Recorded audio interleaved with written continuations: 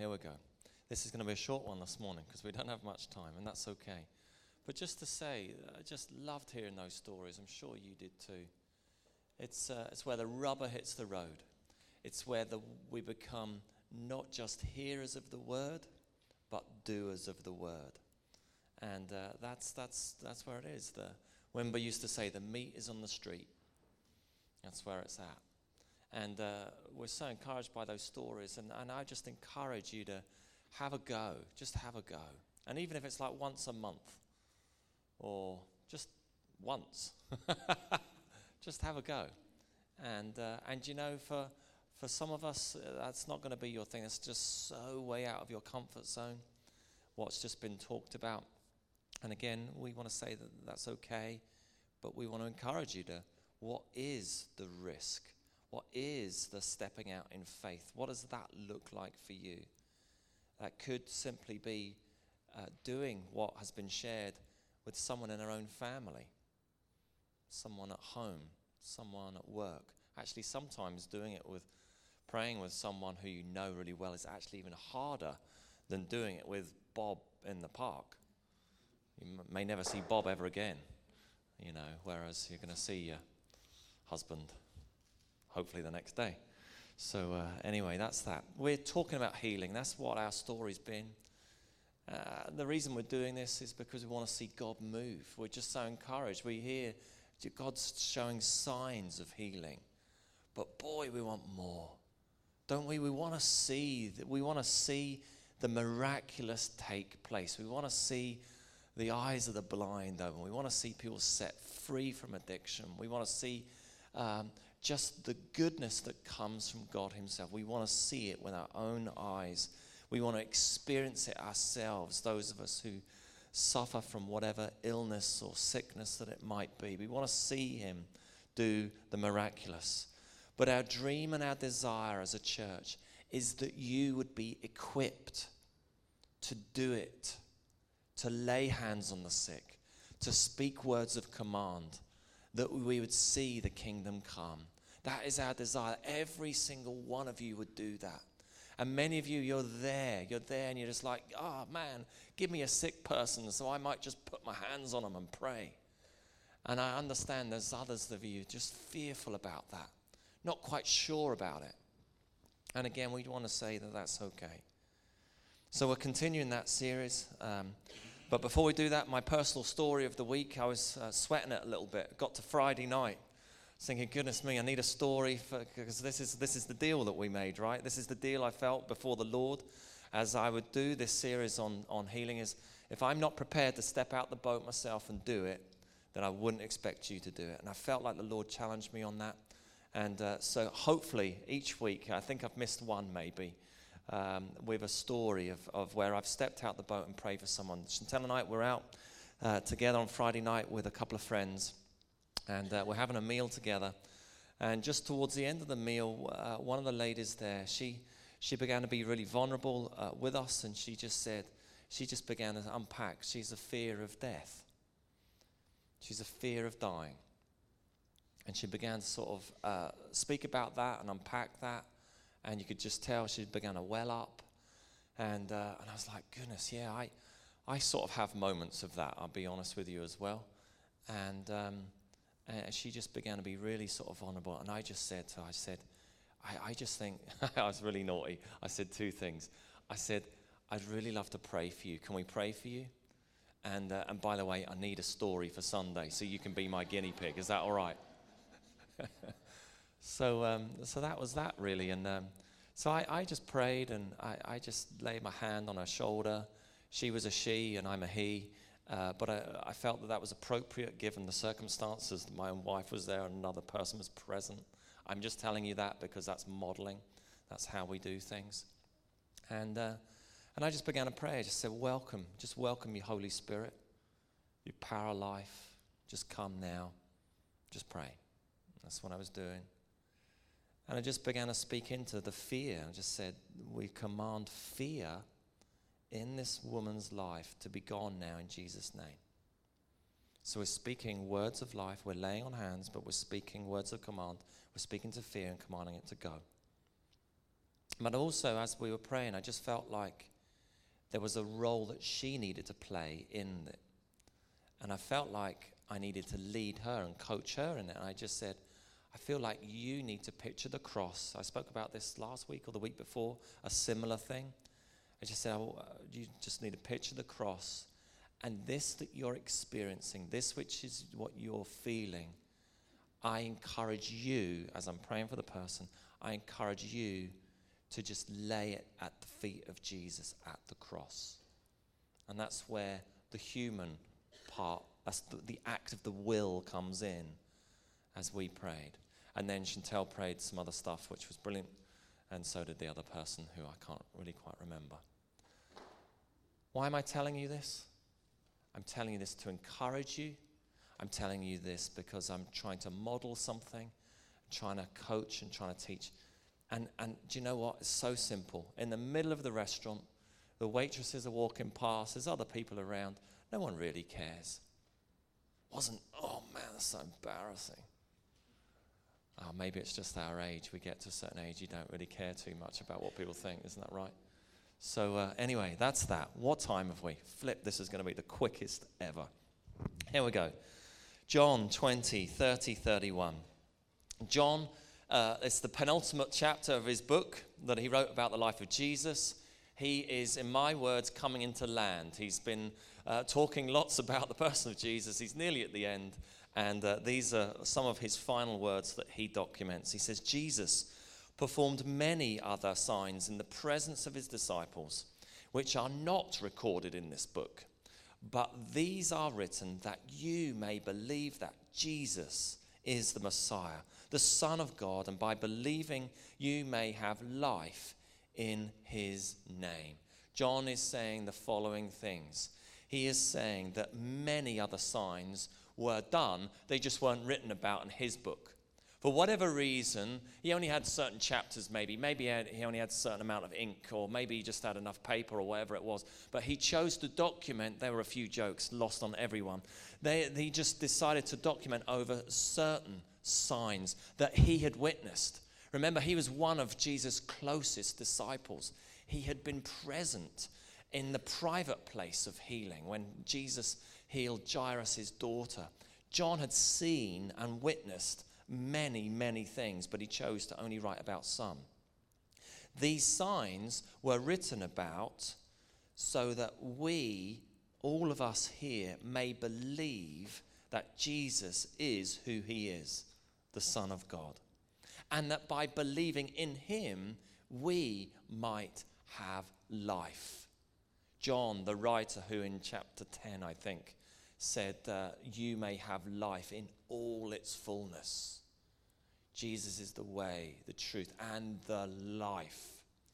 So these stories, all that we've been talking about over the last number of weeks and in the next few weeks, about Jesus bringing the miraculous, through bringing the kingdom, through signs and wonders, this was given to us that we might have life, that we might have it.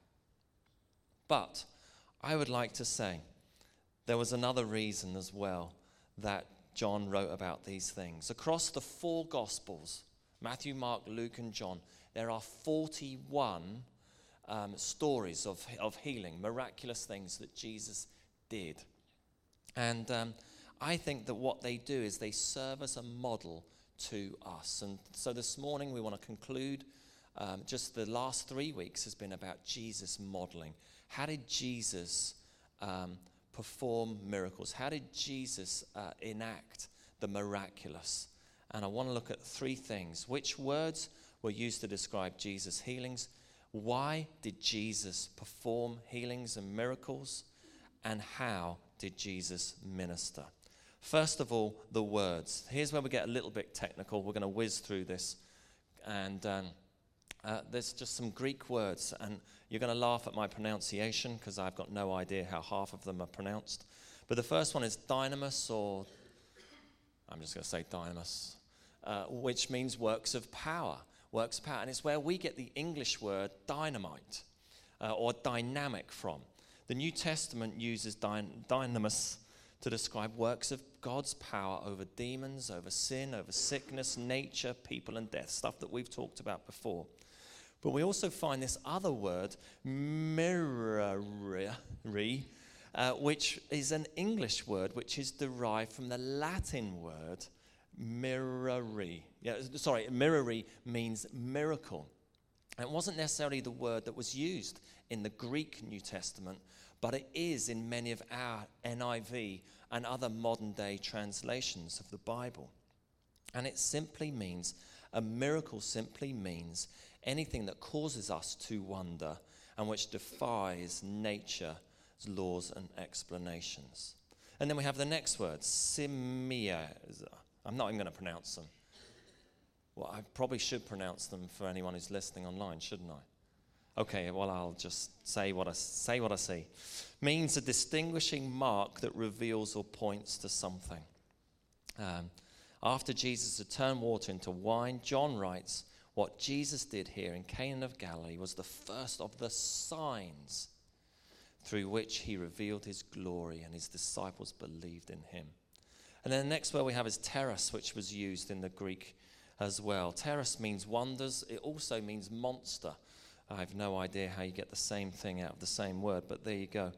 And it causes someone to wonder. So in Acts, they were filled with awe at the many wonders and signs performed by the apostles. Then we have a number of specific words which were written in the Greek for healing. And we're just simply going to put them up on the board because time is upon us. There's the first one. You can read it yourself. And then the next one, please. And then the next one. And then the next one. It's not just the cafe in Carrickfergus and White Abbey. But isn't that brilliant that those restaurants are named after that? Time is upon us, so we'll whiz through. Why did Jesus do miracles, healings, and deliverance? First of all, he did it for the glory of God, for the honor of his name. He refused himself to accept flattery from human beings and always spoke towards the honor and glory of God. Secondly, he did it because he cared for people. He had great compassion upon the people. Thirdly, to destroy Satan's works and defeat his rule. And lastly, as a witness to God's future and present kingdom. He fulfilled many Old Testament prophecies. He enacted and became the enactment of the kingdom. He is the king, and the kingdom came through what he did, through signs and wonders, calling people to repent, believing that he is the Messiah. And then lastly, how did Jesus minister? A whistle-stop tour. These are a number of things. I'm just going to speak them out as best as you can. I can see some of you nodding off already, and that's okay. But here goes. How did Jesus minister? By the Spirit. Jesus began ministering through being baptized by the power and presence of the Holy Spirit. And so many of the miracles that he performed ministered out of the Spirit. Jesus healed every kind of sickness and expelled every demon he came across. Healing and deliverance go hand in hand. Matthew 4:23-24. Jesus healed all that came to him, all who asked for healing. Matthew 8:1-7. Jesus' healing was motivated by compassion for the sick and those in need. Matthew 9:36. Faith was critical in the healing process. The centurion's faith, the faith of the mat carriers, the faith of the father of the demonized son. A phrase that Jesus often used was, "Your faith has made you well." God responds to those who actively trust in him. Although Jesus looked for faith on the part of others, he occasionally believed for it on his own, of his own faith. Jesus healing the man born blind in John 9:1-7 was such occasion. Jesus' ministry was limited by unbelief, though.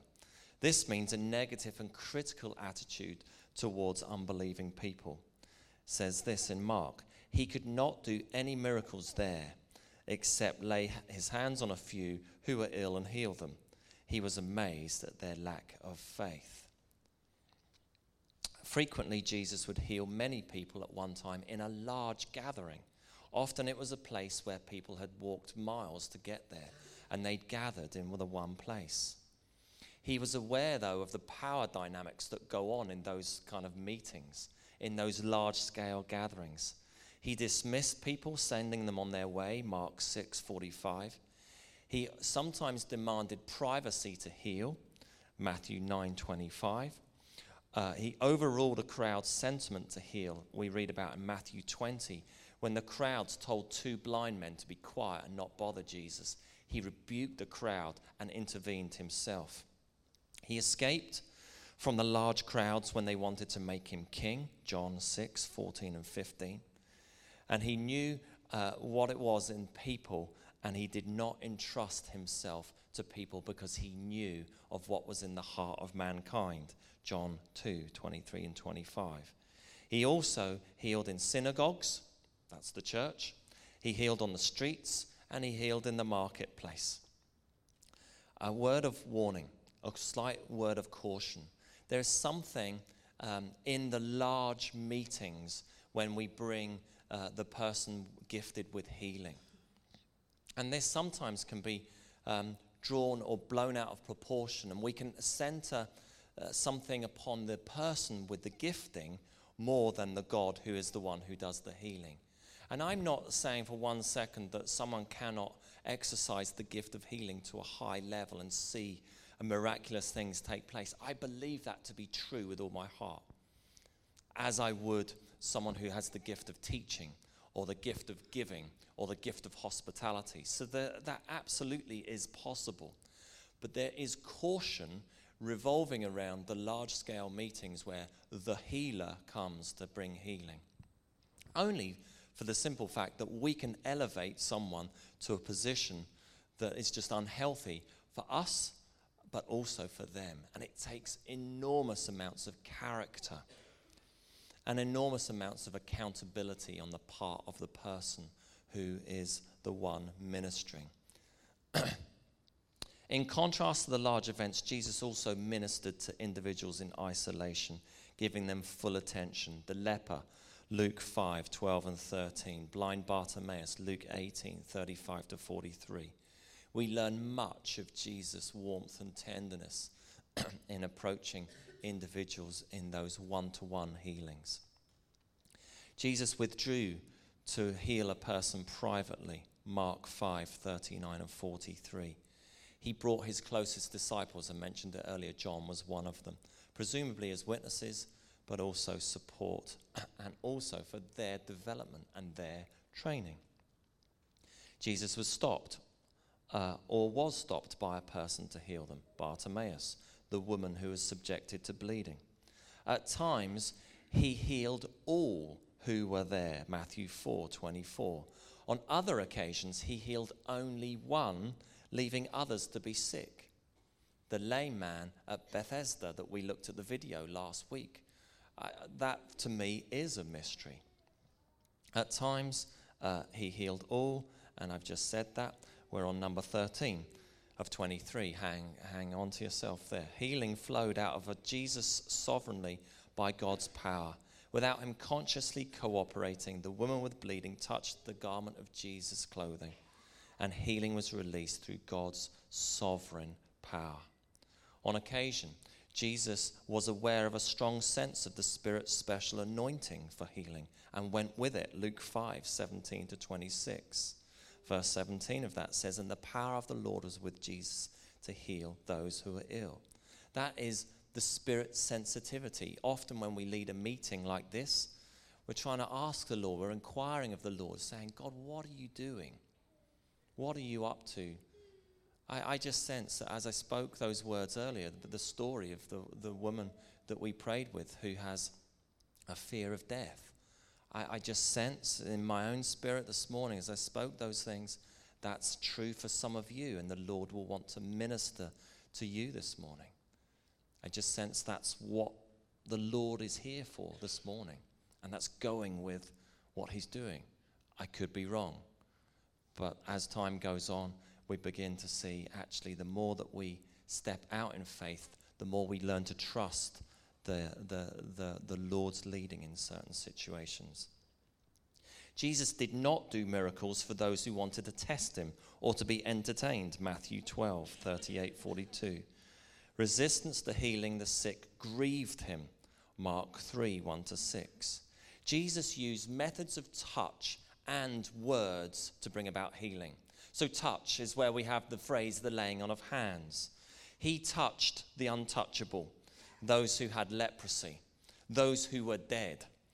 He was not meant to touch them, and yet he touched them. He embraced them, he held them, he touched withered limbs, firmly gripped arms, put fingers into deaf ears. People touched his clothing. He used spittle or spit, or we would say phlegm, some of us maybe, a known medical practice then on a tongue and on a blind eye. He once used spit and dirt in the ground to then, I don't know what he did, whether he rolled up a thing and stuck it in someone's eye. That's what I don't blame me, that's what's in there. He sent out the 12 to heal with anointing oil, which again was a known medical practice. He also encouraged others to exercise their act of faith in a tactile, in a touch kind of way. Stretch out your hands, stand up, take your mat and walk. So, it's part of the methodology. Jesus used touch a lot, but he also spoke words of command. Stretch out your hand, go, stand up, arise, be opened. And he also rebuked sickness and demons. I'm going to go really quick. Jesus asked questions whenever he was with someone. How long has he been like this, to the father of the demonized son? What do you want me to do for you, to Bartimaeus? Do you want to get well, the lame man at the pool of Bethesda? What is your name, to the demons in Mark 5 verse 9? Do you see anything, to the blind man, Mark 8:23? Jesus frequently did aftercare ministry, giving direction to those that he'd healed. Stop sinning or something worse may happen, John 5:14. Go show yourself to the priests and offer the gift Moses commanded as a testimony to them, Matthew 8 verse 4. Jesus also understood the relationship between sin and sickness. He discerned if sickness had come through sin. The person's sin evidently caused the sickness of the lame man in Mark 2, 5-12. In contrast, other times Jesus said the person's sin or the sin of their parents had nothing to do with the sickness, such as the blind man in John 9. Jesus healed people without them asking for forgiveness of sins, without a confession of their own sin. Sickness can be caused by other people's sin, though. The awful thing of something happening to us physically in some sort of physical harm way that brings some sort of sickness or illness to us. Sickness caused by environmental pollution, for example. Healing in these cases often require forgiveness of those who perpetrated against us. Jesus battled in the act of healing, especially in the expulsion of demons. There was an ongoing battle during the driving out of Legion in Mark 5. We take heart knowing that Jesus had to pray more than once to heal the blind man in Mark 8, 22-26. He had a couple of goes at it before it was a success. We take heart in that, and also gives us the model that if we pray for someone and they don't get well on the first attempt, well, we can always try and try again and keep contending and keep praying for healing. Jesus indicated that some demonic sickness would not leave immediately, that longer prayer and fasting was required for healing, such as the demonized boy in Mark 9:28-29. Jesus depended upon God for healing, and he withdrew to go away and pray for healing. Lastly, Jesus warned not to wrongly attribute healing done in his name to demonic and satanic deception. This would be an insult to the Holy Spirit. This is a whistle-stop tour. I wanted to spend a bit more time on it. We just didn't have it, and that's okay. But what I wanted to show briefly through that long, what has been a list and not necessarily a storytelling time this morning, is just these are the ways in which Jesus healed. These are the ways that he ministered. And you can see there was not one size fits all approach. That's not what it's about. And very often, like we spoke about last week, and I think, 3 weeks ago, it was in the leading and the prompting of the Holy Spirit. So there are some principles that we can learn from, and there's other times we have to just go with what God is doing at a given time.